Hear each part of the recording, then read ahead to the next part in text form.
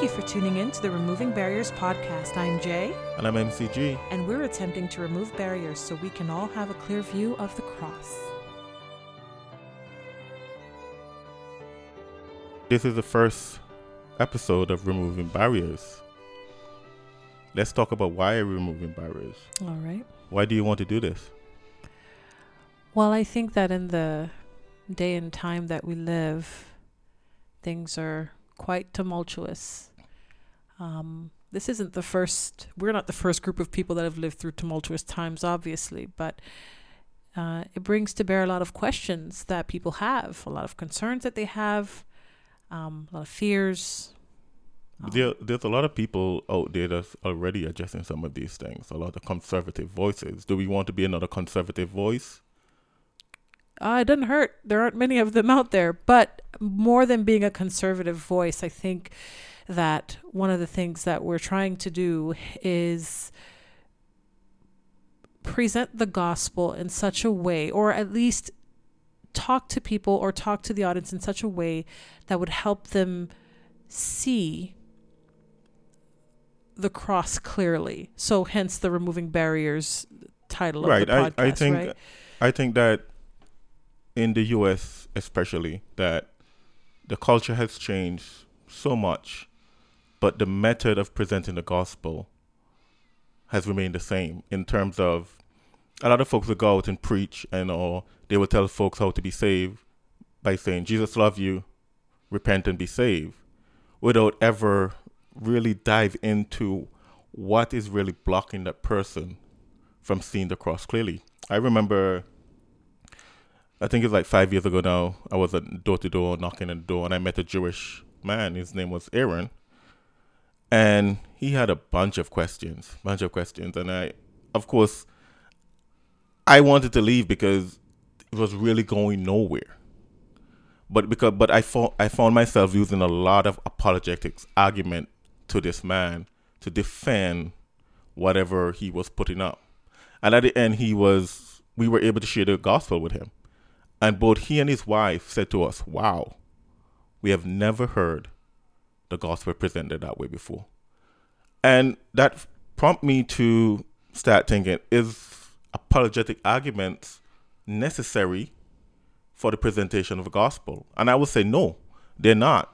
But I like what Ravi Zacharias said when I was doing this research. He said that apologetic arguments has never saved anybody, but they do remove obstacles so they can have a clear view of the cross of Jesus Christ. And I think we need to do that at times as Christians to remove those obstacles or remove those barriers so we can give folks a clear view of the cross. And today is systemic racism, it's Black Lives Matter, it's police brutality. Are these things real? We have a lot of conservative voices out there on YouTube and all over, but a lot of them are not doing it in the light of the gospel, and we want to try to do it in the light of the gospel. So why are we doing this? I harken back to Simon Sinek. He said start with why, and we want to start with why because, as I said before, I see a lot of Christians want to present the gospel, but they're not taking the time to remove the barriers. And I believe, as Ravi Zacharias said, if you do remove those barriers, a lot of folks will have a much clearer view of the cross. Yeah, so it's multifaceted, right? I mean, obviously, spiritually speaking, we can't do anything to make it easier or make it possible for someone to actually hear the gospel and let it sink into their hearts. So it's that's not the work just of the Holy Spirit. That's the work of the Holy Spirit, and so we would obviously need to do something like this, prefaced by prayer, prefaced by relying on the power of the Holy Spirit, because ultimately what we're talking about is for people to completely. I don't even think the term paradigm shift is enough to explain what it's like to be removed from the kingdom of darkness to the kingdom of light. I remember that we purchased a book by Ken Ham. And The Lie? I think it was The Lie, yeah. Mm-hmm. And how we're talking to like people back in the apostle days, and even before that, when you were talking to them about the things of God, that group of people already knew, they already had a framework. They already had an understanding of what you were Right. referring to.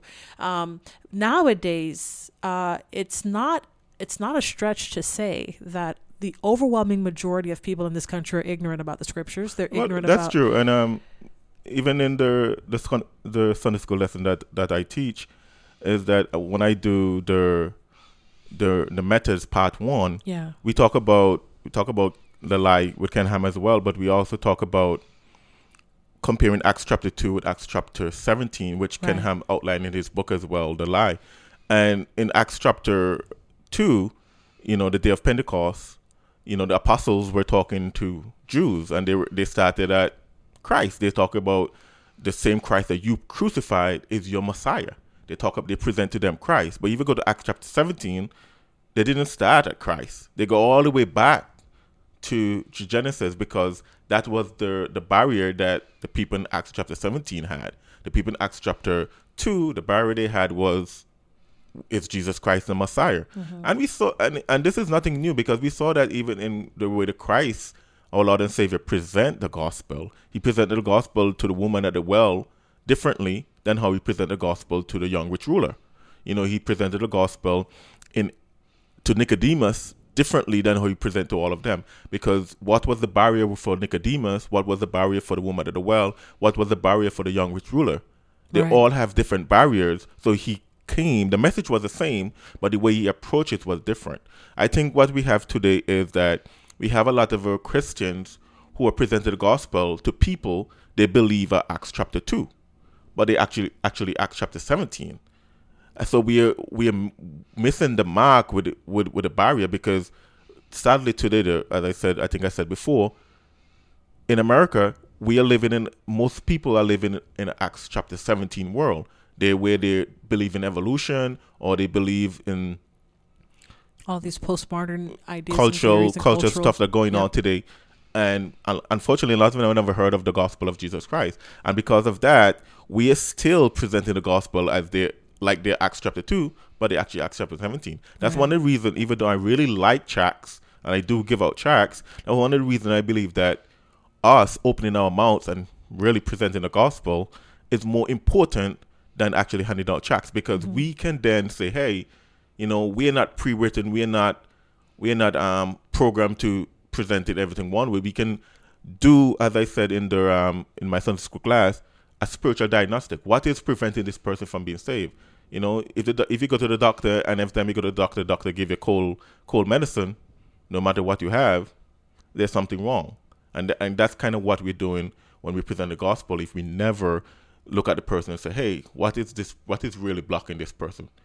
Do a diagnostic of the person, and then we can also then do decide what direction to come from in presenting the gospel. The message remains the same, but The approach. should be different. And in this world, it needs to be.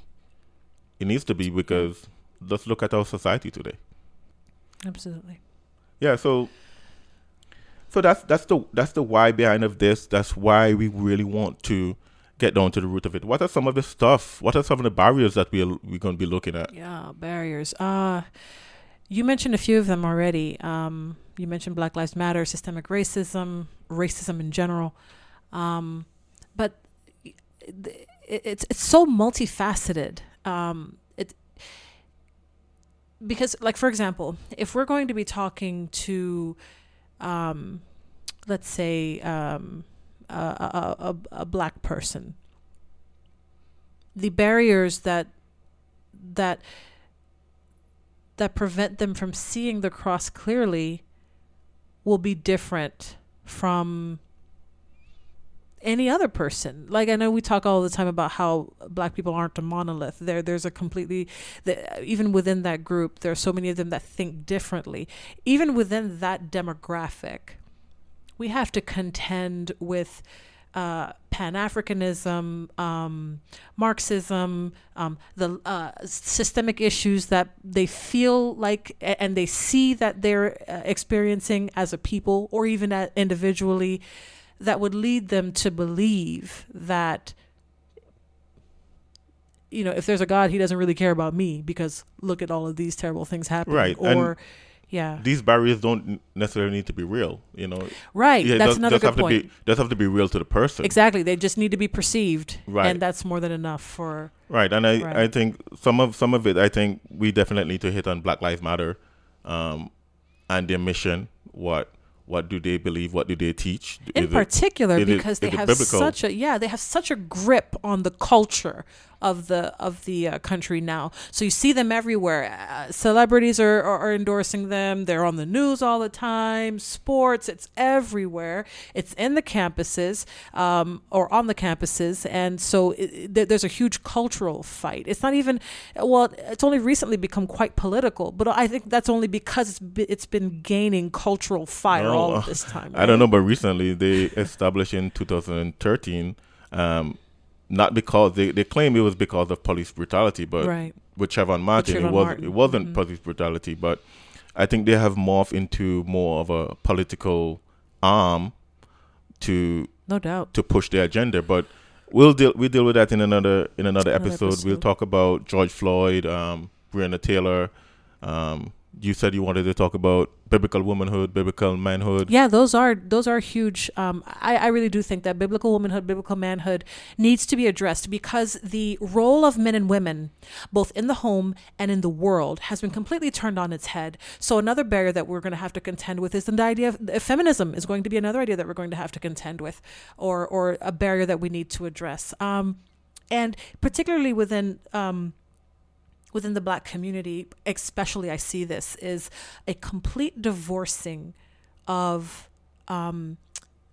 biblical standards and manhood and womanhood, and it has. It's not just in the Black family, though. Oh no, not society. Yeah, of a at whole. large. And the reason why I pinpoint on the Black family is because the Black family has already been ravaged by the effects of political policies and other things in general that serve to break down the family. And so I think that when we go back and evaluate what God established in Genesis, one of the first things he established was the family. We have to go back to the biblical idea of manhood and womanhood in order to address those barriers. Oh, definitely. And some others that I think about is like we need to also maybe adjust some of the barriers that's within the Christianity itself.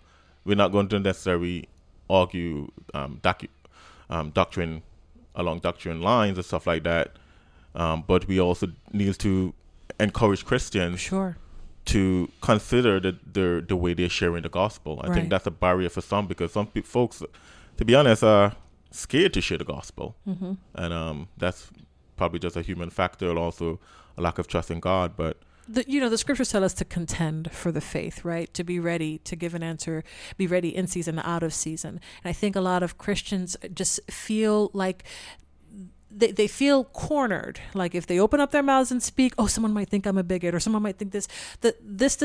One of the desires that I have for this podcast is to equip believers to be bold, but also to be loving and engaging, and to reach out and not just, like you said earlier, just hand out a tract and think that you were actually doing what you were supposed to be doing. You're actually engaging people, even if it means having these tough conversations that need to be had. Right, and I think sometimes, especially what our culture today refer as white folks. Right. Culturally, most people would say we are Black.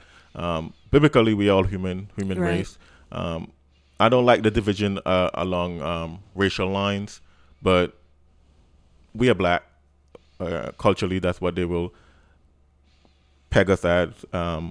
But both of us have a unique background, because I was born and raised in the Caribbean. You were born and raised in Florida, but by Caribbean parents. Mm-hmm. So we have unique perspectives on that. And we also want to look at the Black community, as diverse as it is in America. Why is it that, immigrants, for me and your second generation, that we don't, for most part, necessarily don't identify with the Black American culture, because I don't identify with the Black American culture, and to some extent you don't need, even though you were raised in the country.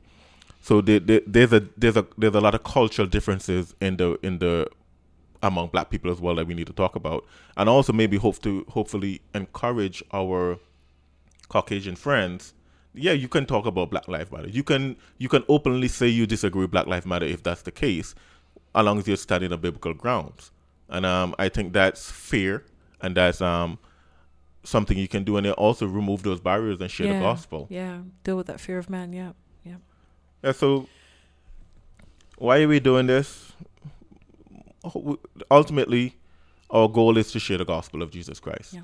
We want to share the gospel, or I'm anticipating that our audience, maybe if anyone listens to this podcast, will be probably majority Christians. But I'm hoping that we have a lot of unsafe people listening to this podcast as well, just because I personally believe that the gospel is that bridge, is that all these things have been answered in the gospel. Right. Racism and all this police brutality and all these things that people are going on have been answered in the gospel. That's why I have really been watching the NBA since it started back up. But Jonathan Isaac response to why he didn't kneel for the national anthem was great. I don't really know the young man that I don't know him at all, even though I do follow the NBA, and not as much as before, but I never heard of him before.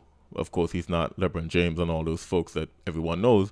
But I was proud to see a young man stand up and say, "Hey, the reason why I'm doing it is because of the gospel, and the gospel have answered all this."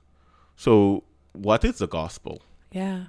You know what? You bring up a good point when you say, "What is the gospel?" Because do you remember how the first reporter, the female reporter she let him answer, and then she followed it up with a question that said, yeah, but what does religion have to do with this? The fact that she not only asked that question, but also, number two, phrased it that way, demonstrates a greater truth, a greater reality in the greater part of society, where they have no clue what the gospel is. And so they can't see how it relates. They can't see how it's a solution. They can't see how it can address those things. The fact that she even asked that question would demonstrate that. And so one of the things we want to do is to explain how the gospel is the solution. Well, right. There's a lot of barriers to remove. Of course, that's why we call this podcast Removing Barriers. So. Right. And I like his answer, because he basically said that, paraphrase, that he's not into religion. He's the relationship with Jesus Christ. Yeah. And that's what a lot of folks don't realize. True biblical Christianity is not a religion. It is a relationship with Jesus Christ. And that's what we're trying to foster and encourage people to have by repentant faith in Jesus Christ, establishing a personal relationship with Jesus Christ. So why don't we get into the gospel? All right. Well, I feel like I need to clarify the word gospel, because when people hear that at large, they might just be thinking of, that really soulful kind of black church music, like, and all of that, like gospel music. Or they might be thinking of whatever they might be thinking of. But simply put, the gospel just means good news. Yep. That's literally what the word gospel means. And folks may wonder, well, what's the good news? Well, the good news is that there is an answer, there is a solution, there is an explanation for all of these things that we see in the world today. And I'm not being too simplistic about this. This is legit, straight. The gospel is the answer, the solution, and the explanation for everything that we see in the world today. And according to the scriptures, the content, the meat, the essence of the gospel is the death, the burial, and the resurrection of Jesus Christ. And you might be wondering, well, what does the death, burial, and resurrection of Christ have to do? Why did he have to die? Exactly. So let's take it apart, right? Why did he even have to die? Well, the reason Christ had to die is because God, who is creator, he is God, he is the originator of everything. Like, this is his playground. This universe that we're living in is literally his playground. He made all the rules. He established everything. And he has laws. Let's call them rules. No, laws. That he expects his creation to abide by. Why? Because this is his house. He runs this. You all may hear about him. I'm sure most of the people listening have probably heard some reference to the Ten Commandments. May not be able to tell all of what they are, but at least most people, I would say, have at least heard of the term the Ten Commandments. Those are God's laws. Those are God's laws, and we've broken those laws. Like, for example, the very first commandment. The very first commandment explains that you shall have no other gods before me. So what does that mean? Don't have any other gods before me. In other words, you can't. Now, when we think about it, we think about Israel and all their idols and all of their like physical replicas of imagined or right. Type of mythical creatures or whatever. But really, if you are living in such a way that demonstrates that you're your own boss and you're living according to your own ideas, that's an idol that you've erected in your own heart. Right. You're like your own God, and God says, "Don't have any other gods before me." That's one commandment, and all the others that we could spit out. Don't lie. Yeah, and don't go ahead. The important thing here is that all of us have broken those. We've broken them. At one point or another. It doesn't matter how good you think you are. It doesn't matter how good we think we are, I should say, because we're all included in this, right? All of us have sinned. All of us have sinned before God. And sin is when you do something that is contrary to God's law. In other words, you break God's law, or his law tells you to do something and you didn't do it. Right. And the important thing here is that when you think about God's law actually condemns us, because when you think about it, that God say, "Thou shalt not lie, thou shalt not steal." Jesus in the New Testament even take it a little bit further, because lying, you action, stealing, another action. But Jesus says, just say, you know what? If you look at a woman and lust after her, you already commit adultery in your heart. It goes down to the heart. If you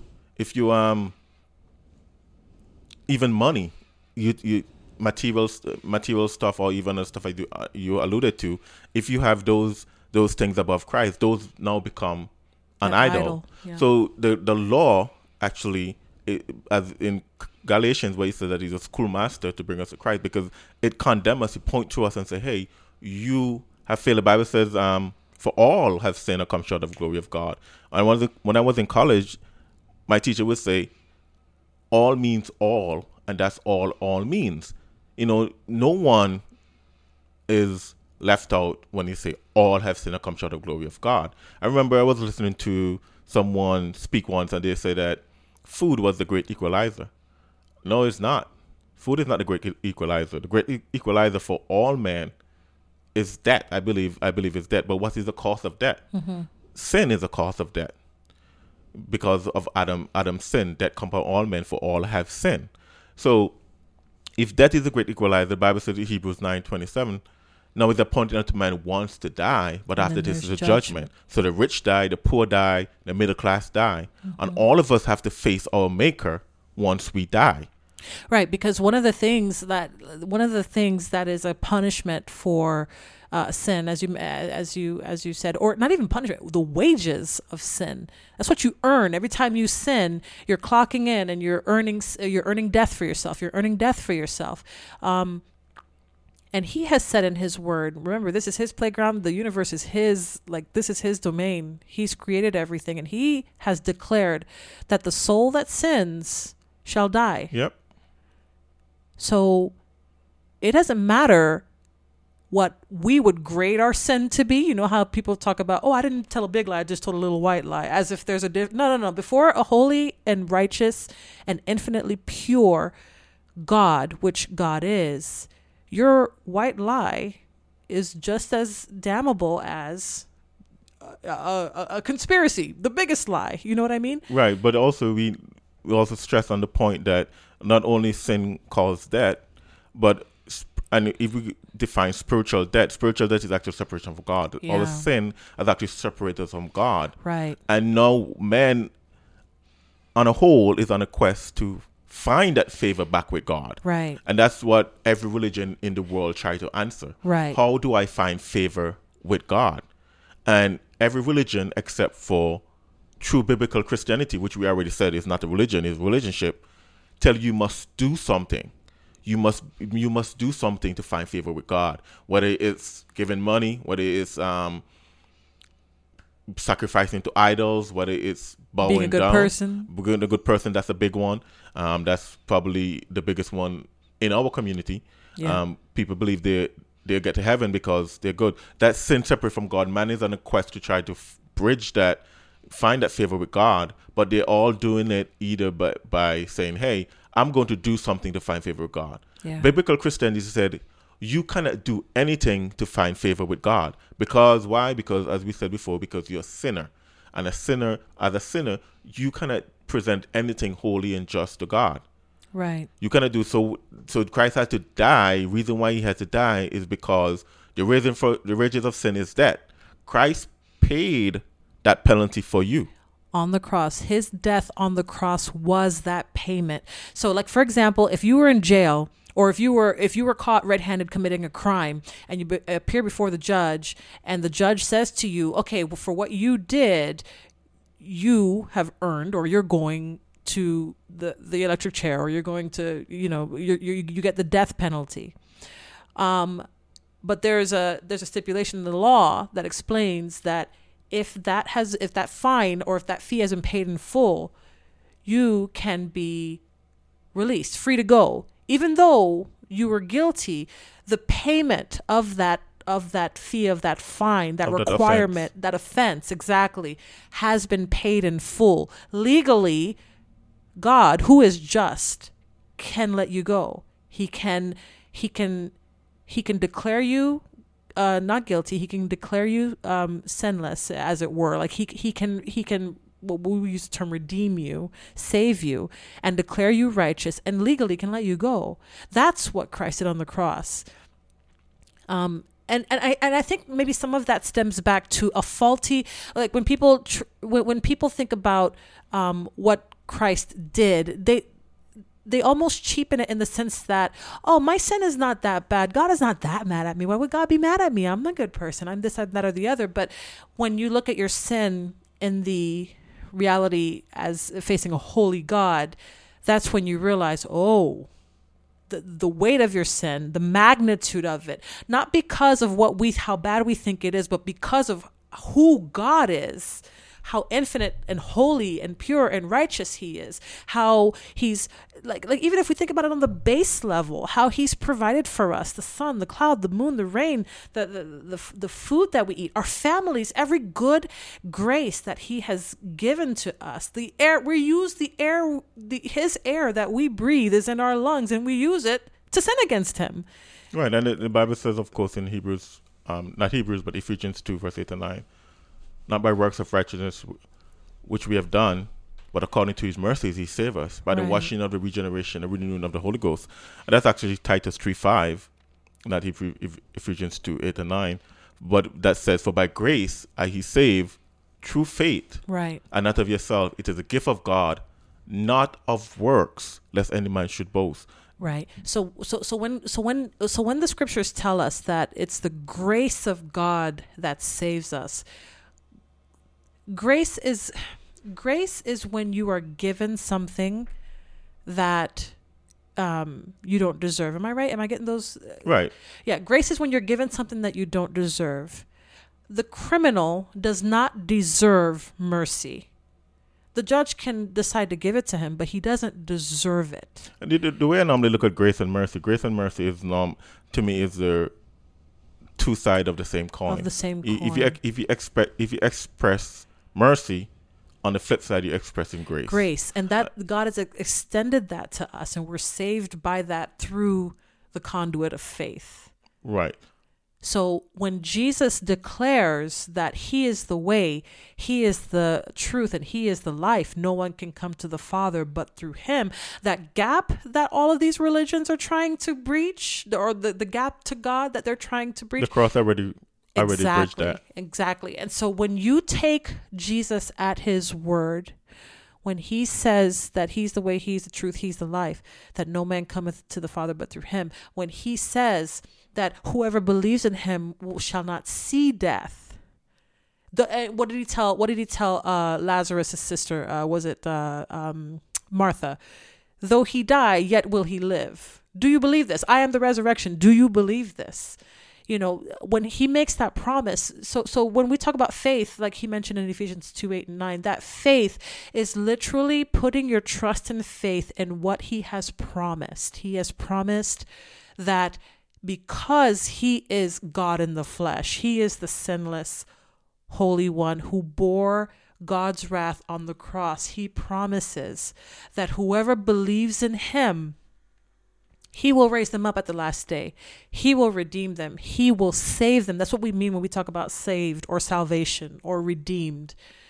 Though we were wretched and lost and sinful and just all sorts of unworthy before God, Christ. Yeah, and I think about, but God commended his love towards us, that while we were yet sinners, Christ died for us. So as you were saying, while we were in that sin, while we were still being unlovable, right? God sent his son as a demonstration of his love for us. And that's important, right? Because the idea of while we were unlovable, it highlights and reminds us of the fact that there was never a time where we were lovable. We were always unlovable. Even when we were trying to do our best is not good enough. We still fall short of the glory of God. Yeah. And I take it to John 3:16, for God so loved the world that he gave his only begotten son, that whosoever believeth in him should not perish but have everlasting life. Yeah. So how can a man be saved? The Bible says, for whosoever shall call upon the name of the Lord shall be saved. Call upon him. Believe and in faith. Call upon him.